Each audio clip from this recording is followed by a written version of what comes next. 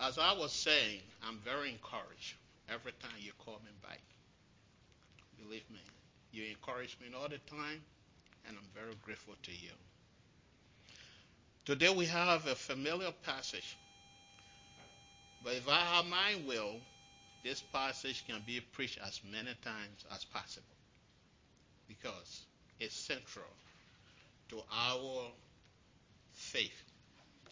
It is Luke 10, verses 38 to 42. It reads, "Now as they went on their way, Jesus entered a village, and a woman named Martha welcomed him into her house. And she had a sister named Mary, who sat at the Lord's feet and listened to his teaching. But Martha was distracted with many serving, and she went up to him and said, 'Lord, do you not care that my sister has left me alone? Tell her then to help me.' The Lord answered her, 'Martha, Martha, you are anxious and troubled about many things, but one thing is necessary. Mary has chosen the good portion, which will not be taken away from her.' Let us pray. O Lord, the characters of the two sisters we studied today are central to our faith. Therefore, we pray that your Holy Spirit is our teacher. Amen. Life calls us to make choices. Choices about school and colleges, about ourselves and our children. What to study. Choices about career. Who and when to marry. What is the right family size. When to retire, etc. It suffices to say to live is to make choices, to make decisions, to choose. But no choosing can be compared with the choosing to be a Christian. To choose to follow Jesus Christ. No choice bigger, no choice more important. To choose to believe that God so loved the world that he gave his only Son, that whoever believes in him should not perish, but have eternal life, is ultimate and transcendent. No choice bigger than to choose to believe that Jesus is the Son of God, who died on the cross to take away the sins of the world. Is there a more important declaration of choice? And ultimately, the declaration of faith in the Bible than that which Joshua made when he said, "Choose this day whom you will serve. But as for me and my house, we will serve the Lord." Joshua 24:15. In our passage today, the Lord's statement that Mary has chosen the good portion applies to all Christians. Brothers and sisters, this is what I want to say to us all today. We have chosen the good portion in life. Like Mary, choosing to sit at the feet of Jesus is without equal. Above all, praise God who chose us first and promise that it will not be taken away from us. And because Christians have chosen the one necessary thing in life, that one necessary portion in life, Christians must be encouraged and encouraged and encouraged. My last seminary course, Biblical Counseling, defines a church as a community of counselors. This is because Christians encourage, comfort, and inspire one another. The absolute need for Christians to encourage one another makes the book of Hebrews one of the most practical book of Christian ethics. The book of Hebrews teaches us, let us consider how to stir up one another to love and good works. Hebrews 10:24. Here is my encouragement today and my main point. Let us give Christ our all in all. Let us give the Son of God our most precious. Let us give him everything. We live in a world engulfed by forces competing for our attention and affection. A world of distracting powers pulling us from the Lord our God. It is not unlike a word that so troubled Moses when Israel was about to enter the promised land.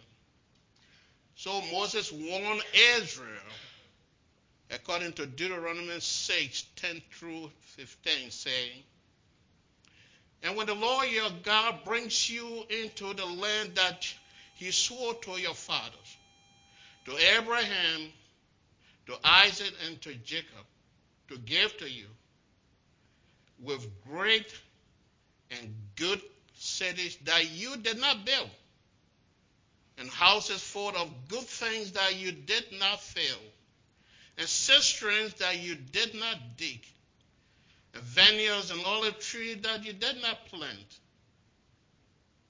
And when you eat and are full, then take care lest you forget the Lord your God, who brought you out of the land of Egypt, out of the house of slavery. It is the Lord your God you shall fear, him you shall serve, and by his name you shall swear. You shall not go after other gods, the gods of the people who are around you. For the Lord your God in your midst is a jealous God, lest the anger of the Lord your God be kindled against you, and he destroys you from the face of the earth. Our text today is in praise of the Lord whose grace enables us to choose that one good portion in life in spite of all the forces that try to ruin us. According to the text, Jesus and his disciples were visiting Martha's home. Martha's sister Mary sits at Jesus' feet, listening to his teaching. But Martha wanted Mary to join her to serve their guests. But Mary wouldn't. Therefore, Martha asked Jesus, Lord, do you not care my sister has left me alone? Tell her then to help me. Jesus responds to Mary, saying, Martha, saying, Martha, Martha, you are anxious and troubled about many things, but one thing is necessary. Mary has chosen the good portion, which will not be taken away from her. The most important sentences in this passage are the Lord's response to Martha's request.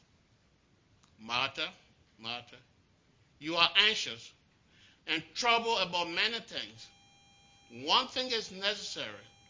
Mary has chosen the good portion, which will not be taken away from her. These two sentences are central to our faith. So let us focus on the parts that say, one thing is necessary. Mary has chosen the good portion. What is the one thing that is necessary? The one thing that is necessary is to sit at Jesus' feet to hear his word, his teaching. But first, let us start with Martha. She said to the Lord, Lord, do you not care that my sister has left me to serve alone? Tell her then to help me. Let us see this statement in light of the person spoken to. A biblical systematic approach will enlighten us as to the gravity of Martha's attitude towards the Lord. In John 14:7-11, Jesus said, if you have known me, you have known my Father also. From now on, you do know him and have seen him. Philip said to Jesus, Lord, show us the Father, and it is enough for us. Jesus said to him, have I been with you so long, and you still do not know me, Philip? Whoever has seen me has seen the Father. How can you say, show us the Father? Do you not believe that I am in the Father and the Father is in me? The words that I say to you, I do not speak of my own authority, but the Father who dwells in me does his works. Believe me that I am in the Father, and the Father is in me, or else believe on account of the works themselves. In John 10:30, Jesus said, I and the Father are one.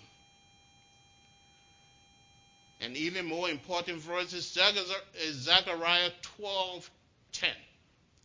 God says, and I will pour out on the house of David and the inhabitants of Jerusalem a spirit of grace and pleas for mercy, so that when they look on me, on him whom they have pierced, they shall mourn for him as one mourns for an only child, and weep bitterly over him as one weeps over a firstborn.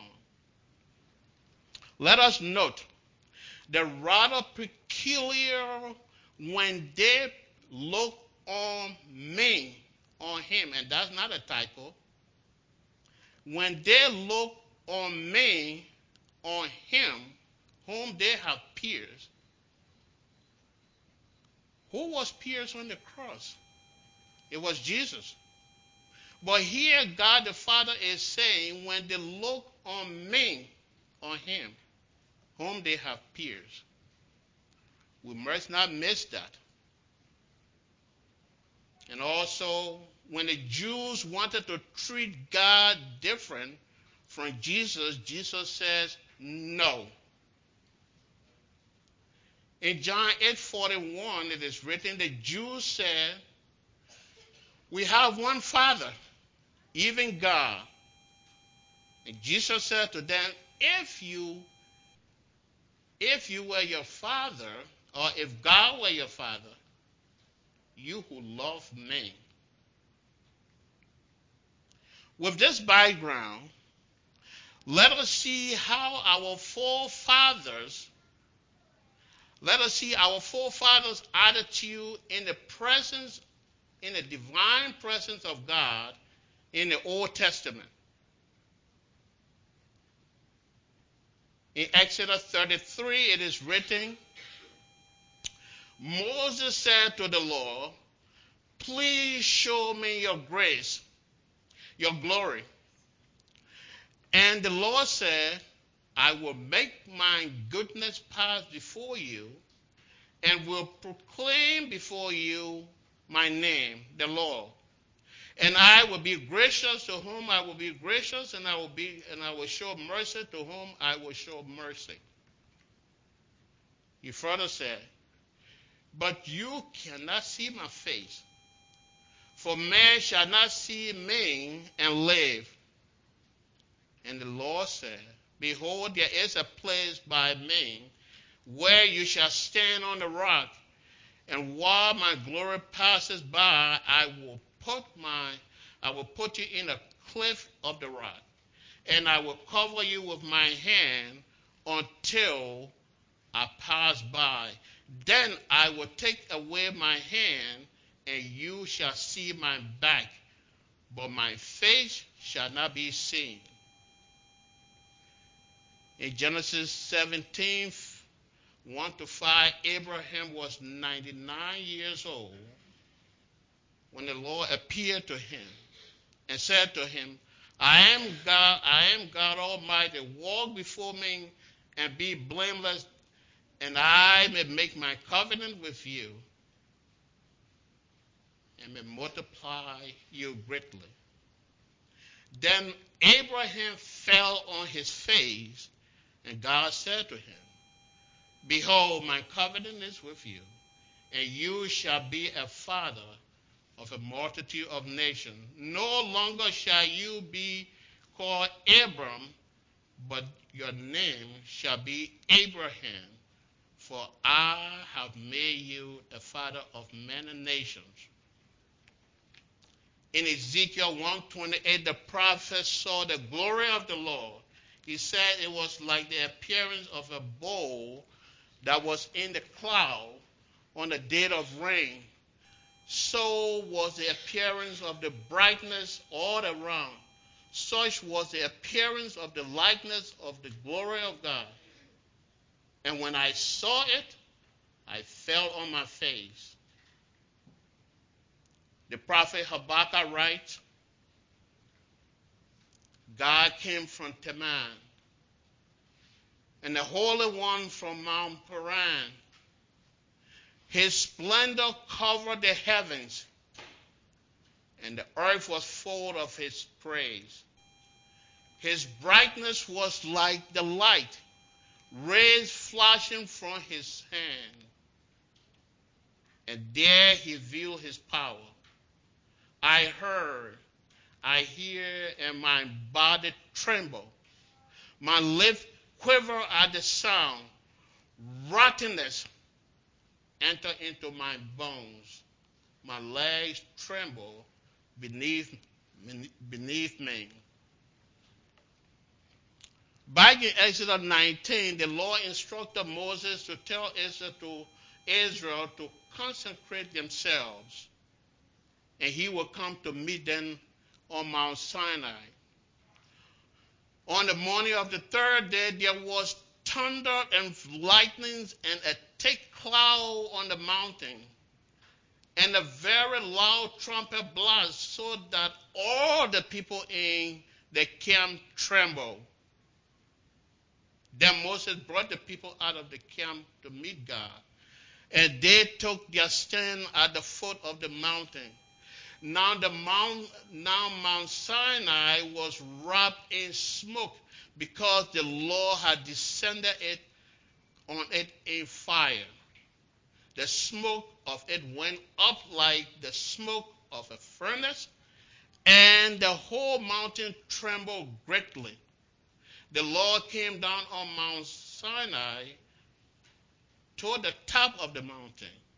And the Lord said to Moses, go down and warn the people lest they break through to the law and look, and many of them perish. So then in Exodus 20 we read, now when all the people saw the thunder and the flashing of light and the sound of the trumpet and the mountain smoking, the people were afraid and trembled, and they stood far off and said to Moses, speak to us, and we will listen. But do not let God speak to us lest we die. The Lord speaks to Job in Job 40, starting from verse 2. The Lord says, shall a fault finder contend with the Almighty? He who argues with God, let him answer. Then Job answered the Lord and said, behold, I am of a small account. Why shall I answer you? I lay my hands on my mouth. Then the Lord answered Job out of the whirlwind and said, will you even put me in the wrong? Will you condemn me that you may be right? And Job said, I have heard of you by the hearing of my ear, but now my eyes see you. Therefore I despise myself and repent in ashes. Isaiah 6. In the year King Hosea died, I saw the Lord sitting upon a throne, high and lifted, and the train of his robe filled the temple. Above him stood the seraphim. Each had 6 wings. With 2 he covered his face, and with 2 he covered his feet, and with 2 he flew. And one called to the other and said, holy, holy, holy is the Lord of hosts. The whole earth is full of his glory. And the foundation of the threshold shook at the voice of him who called, and the house was filled with smoke. And I said, woe is me, for I am undone. For I am a man of unclean lips, and I dwell in the midst of a people of unclean lips. For my eyes have seen the King, the Lord of hosts. Brothers and sisters, what do these scriptures teach us about people's attitude in the divine presence of God? They cry, let not God speak to us lest we die. They fall on their faces. Rottenness entered their bones. And they cry, woe is me, for I am undone. Brothers and sisters, people don't talk back to God. We must remember Job for this. Now, we can then imagine the gravity of Martha telling Jesus what to do. What does God the Father say about his son? He said, this is my son in whom I am well pleased. Listen to him. But like Martha, we tend to say Jesus must listen to us. Even more consequentially, people have said some of the most cruel things to the Lord our Christ. The question that follows is this: why did God permit Jesus to endure such humiliation? God has always protected his people. He did not allow King Abimelech to take Abraham's wife Sarah from him. God did not allow Laban to harm Jacob. God killed Nabal for wronging David grievously. God did not permit Balaam to curse Israel. But God did not prevent or protect his son from humiliation. Why? Brothers and sisters, if you have a life verse, please add to it that the scriptures might be fulfilled. This is the refrain of the Bible. Jesus taught us to pray, Father, thy will be done. It was the will of the Father to crush him. Matthew 26, 47 to 56 narrate the betrayal and arrest of Jesus. It says, when Simon, during the arrest, when Simon Peter cut off the ears of Malchus, this is what the Lord said to him. He said, do you think that I cannot appeal to the Father, and he will at once send me more than 12 legions of angels? But how then should the scriptures be fulfilled? That it must be so. At that hour Jesus said to the crowd, Have you come out as against a robber with swords and clubs to capture me? Day after day I sat in the temple teaching, and you did not seize me. But all this has taken place that the scriptures of the prophet will be fulfilled.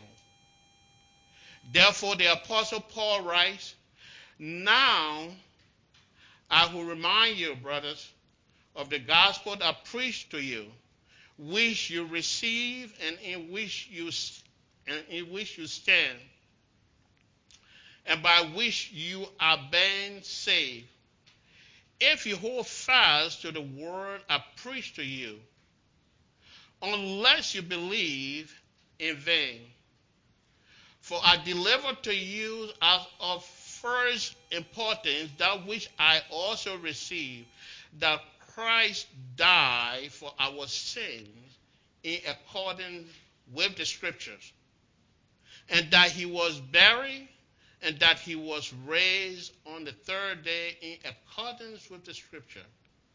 That is in 1 Corinthians 15, 1 through 4. The key verse about the fulfillment of the scriptures is John 13:19, in which Jesus says, I am telling you this now before it takes place, so that when it does take place, you may believe that I am he.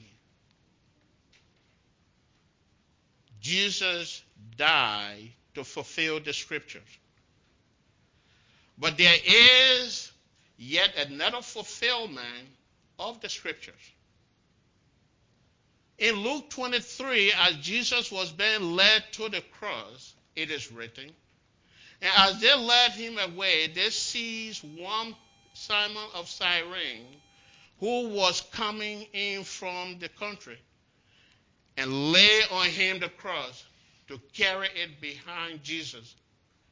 And there followed him a great multitude of people and of women who were mourning and lamenting for him.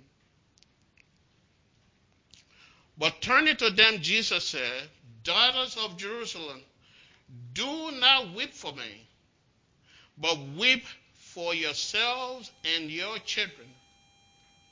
For behold, the days are coming when they will say, Blessed are the barren and the womb that never bore, and breast that never nursed.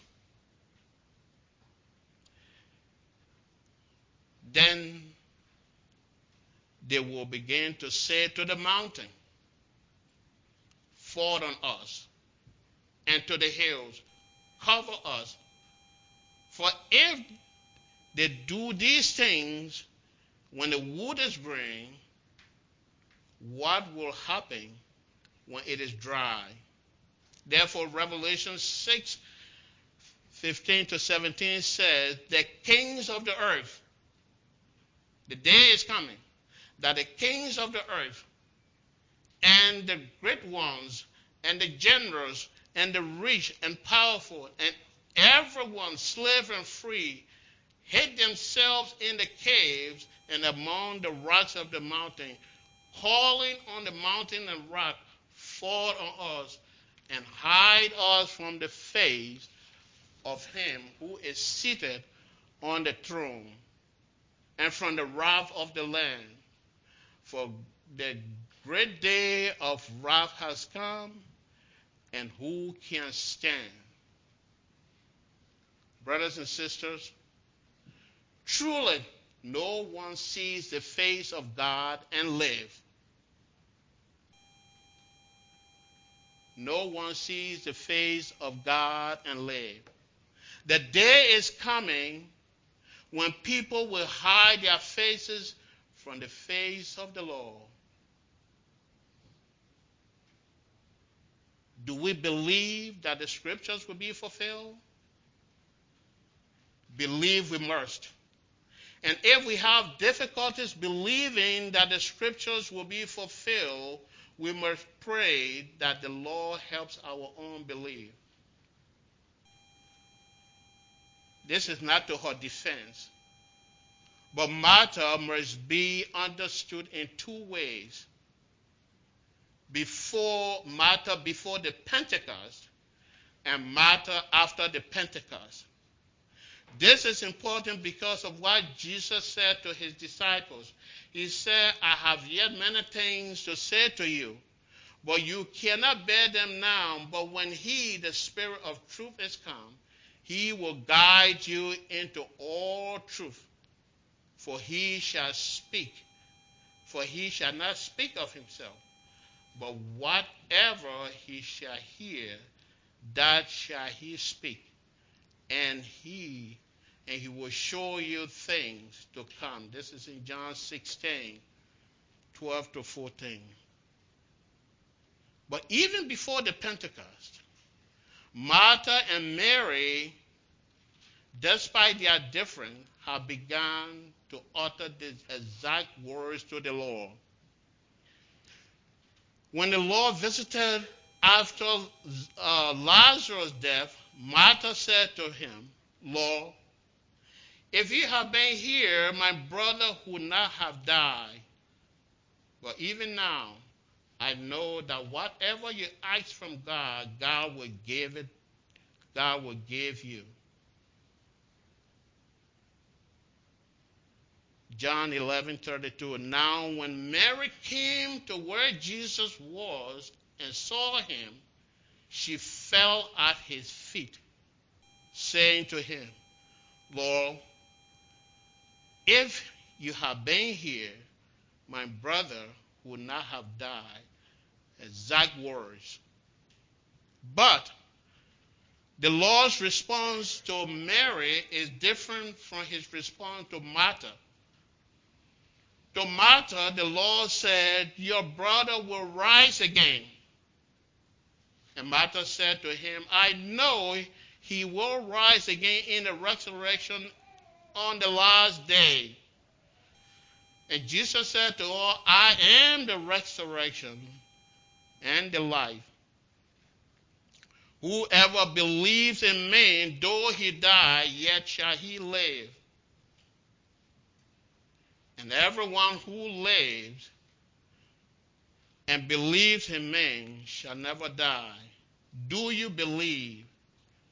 Martha said to him, Lord, I believe you are the Christ, the Son of God, who is coming into the world.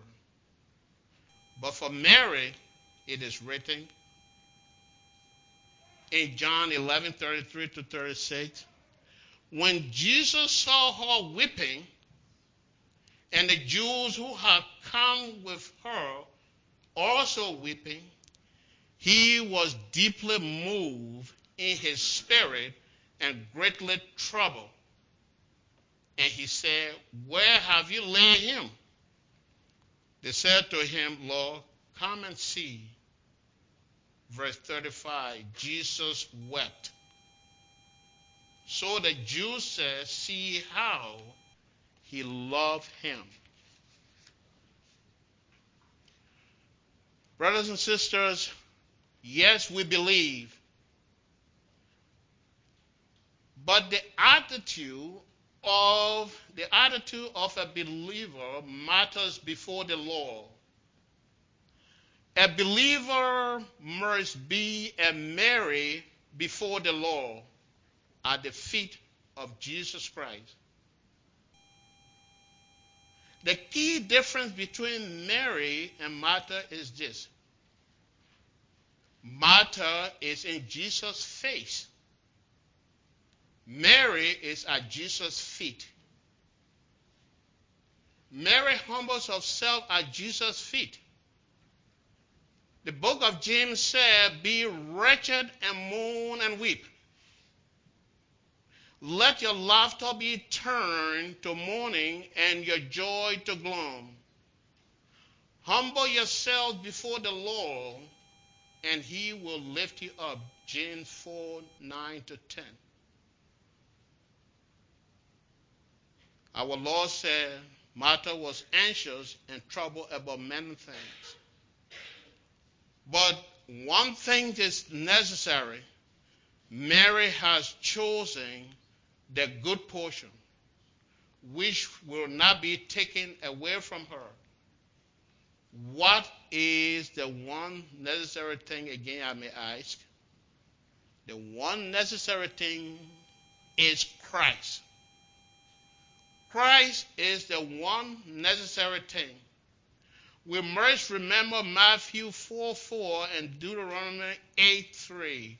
Man shall not live by bread alone, but by every word that comes from the mouth of God. Who is the Word? Christ is the Word. The Gospel of John says, "In the beginning was the Word, and the Word was with God, and the Word was God. He was in the beginning with God. All things were made through him, and without him was not anything made that was made. In him was life, and the life was the light of men." And then John 1:14 finally said, "And the Word became flesh and dwelt among us, and we have seen his glory, glory as of the only Son from the Father, full of grace and truth." Again, let us remember what the Lord our God says. "This is my Son. This is my beloved Son, in whom I am well pleased. Listen to him." Matthew 17:5. As Mary sits at Jesus' feet and listens to him, nothing matters. She is undone. It must have been to her as when Isaiah saw the Lord and cried, "Woe is me, for I am undone, because I am of unclean lips. I am of unclean lips, and I dwell in the midst of a people of unclean lips. For my eyes have seen the King, the Son of the Lord of hosts." Peter fell at Jesus' knees, crying, "Depart from me, for I am a sinful man, O Lord." Luke 5:8. Brothers and sisters, we must become undone. when we see Jesus. Others are not so fortunate. They are a fulfillment of Isaiah 6:10 and Matthew 13:6 that says, make the heart of these people dull and their ears heavy, and blind their eyes lest they see with their eyes and hear with their ears. Excuse me, please.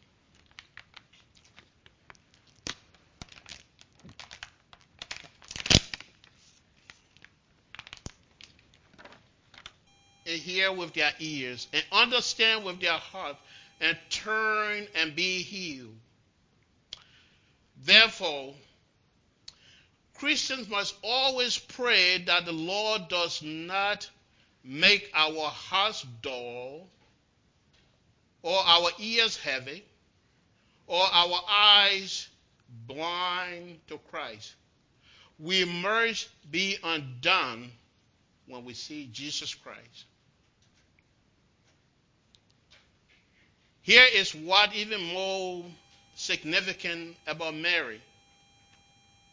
In Luke 7:38 to 39, it is written, one of the Pharisees asked him, Jesus, to eat with him. And he went into the Pharisee's house and reclined at the table. And behold, a woman of the city who was a sinner, when she learned that he was reclining at the table in the Pharisee's house, brought an alabaster flask of ointment, and standing behind him at his feet, weeping, Mary began to wet his feet with her tears and wiped them with the hair of her head, and kissed his feet and anointed them with the ointment. Now when the Pharisee who had invited him, Jesus, saw this, he said to himself, if this man were a prophet, he would have known who and what sort of woman this is who is touching him, for she is a sinner. Going back to verse 38, Mary is standing behind Jesus at his feet, weeping. She began to wet his feet with her hair, with her tears, and wipe them with her hair, and kiss the feet, and anoint them with the ointment. Brothers and sisters, Mary gave her glory to the Son of God. Mary gave her glory to Jesus the Christ. What is a woman's glory according to the Bible? According to 1 Corinthians 11:15, a woman's glory is her hair. Paul writes, but if a woman has a long hair, it is her glory, for her hair is given to her for a covering. Mary could have used a part of her clothing to anoint Jesus with the expensive ointment, but she purposely chose to use her hair to demonstrate giving to Christ that which is most precious to her hair, which is her glory. There are many, many sermons about Mary anointing the Lord with an expensive alabaster ointment or perfume. The point that is stated again and again is the cost of the perfume. It is expensive. Yes, it is. But the point that is overlooked and missed is what it means that Mary chose to use her hair to anoint Jesus with the perfume. And when her head is mentioned, it is taken out of proper context and mischaracterized for erotic innuendos. This is wrong. Brothers and sisters, stated accurately, correctly, and biblically, Mary gave her glory to Jesus. Not Mary glorified Jesus. Not Mary gave glory to Jesus. These are all good descriptions of what Mary did. But as to the degree of faith, Mary gave her glory to Jesus. This is Matthew's account, written in Matthew 26, verse 6 through 13. Now when Jesus was at Bethany in the house of Simon the leper, a woman came up to him with an alabaster flask of very expensive ointment, and she poured it on his head as he reclined at the table. And when the disciples saw it, they were indignant, saying, Why this waste? For this could have been sold for a large sum of money and given to the poor. But Jesus, aware of this, said to them, Why do you trouble the woman? For she has done a beautiful thing to me. For you always have the poor with you, but you will not always have me. In so pouring this ointment on my body, she has done it to prepare me for my burial, or she has to prepare me for burial. Truly, I say to you, wherever this gospel is proclaimed in the world, what she has done will also be told in memory of her. The Lord's statement that truly, I say to you, wherever this gospel is proclaimed in the whole world, what Mary has done will also be told in her memory. This is a final judgment. It is a biblical doctrine. In an article entitled Who Was Mary Magdalene? The Smithsonian argues that the whole of Western civilization is epitomized in the cult of Mary Magdalene. For many centuries, the most obsessively revered saint, this woman became the embodiment of Christian devotion, which was defined as repentance. The word I question in this claim is the word cult. The Bible does not teach that. However, the Smithsonian is right that Mary is the embodiment of Christian devotion. Mary's devotion to Christ was total.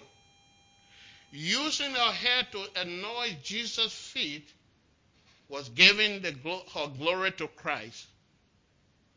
Using her tears, not water, to wipe Jesus' feet symbolizes ultimate repentance. Kissing Jesus' feet demonstrates her ultimate love. The most expensive alabaster bottle proved that to her, her Savior deserved the most precious ointment in the whole world. Mary was the first to witness Jesus' resurrection because she wouldn't leave Jesus' grave.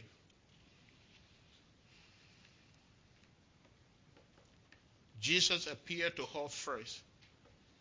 He called her name, Mary. What did she cry? Rabboni, meaning master. The next thing we hear is the Lord telling her, do not cling to me, because I have not yet ascended to the Father and your Father, to my God and to your God. Let us picture this, brothers and sisters. Mary witnessed Jesus died on the cross and buried. Therefore, Mary should have been afraid when Jesus appeared to her alone. Run, Mary, run. Run for your life. You are alone with a ghost. One person who said. But she wanted to cling to Jesus. By all means, by all accounts, Mary did not have her own life when it came to Jesus. She was among the women who did not leave Jesus in his last hour, risking her life even when the disciples fled. Now the question is this: does the Bible encourage such a degree of devotion? Does the Bible encourage us to give our all and all to Jesus? Does the Bible teach us to see what God has done for us in Christ, and in so teaching taught us about the kingdom of God?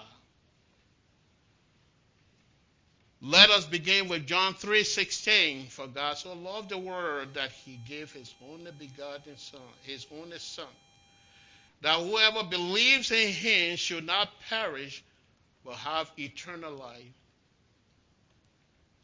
2 Corinthians 5:21. For our sake he made him sin to be sin who knew no sin, so that in him we might become the righteousness of God. Romans 5:8. But God demonstrates his love to us. For what? Let me get this right. But God demonstrates his own love for us in this: while we were still sinners, Christ died for us. Romans 8:32. He who did not spare his own Son, but gave him up for us all, how will he not also, along with him, freely give us all things?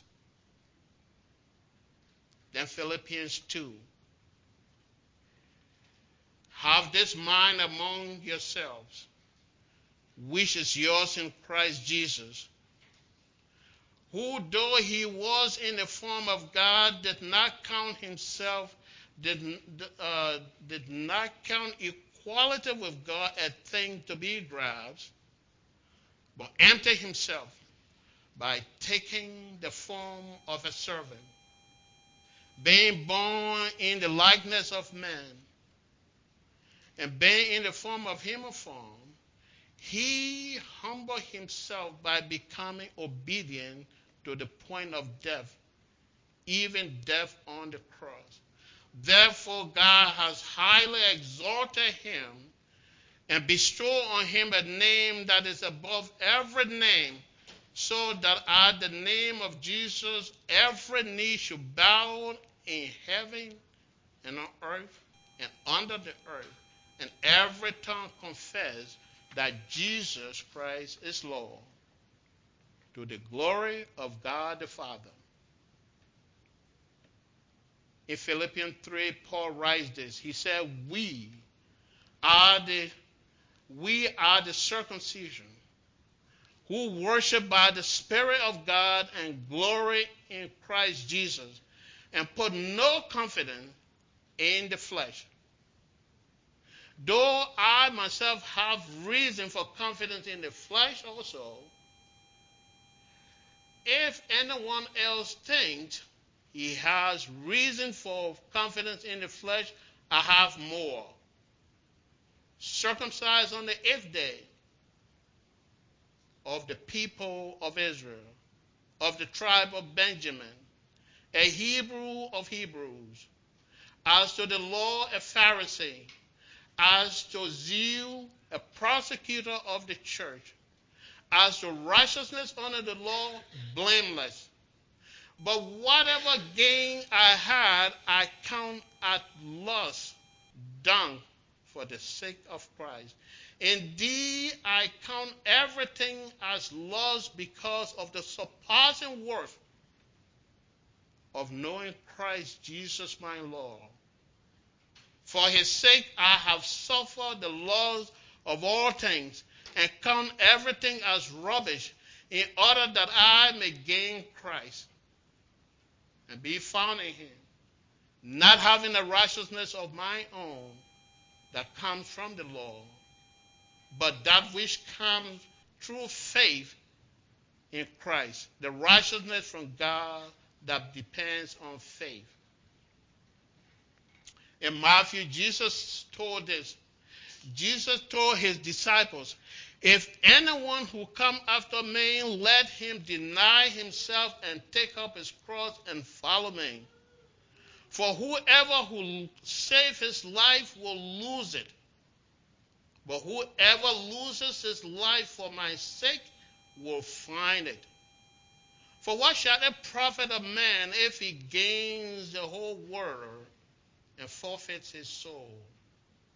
In Mark, Jesus said, truly I say to you, there is no one who has left house or brothers or sisters or mother or father or children or lands for my sake and for the gospel, who will not receive 100-fold now in this life, houses, brothers, sisters, mothers, children, and lands, with persecution, and in the age to come, eternal life.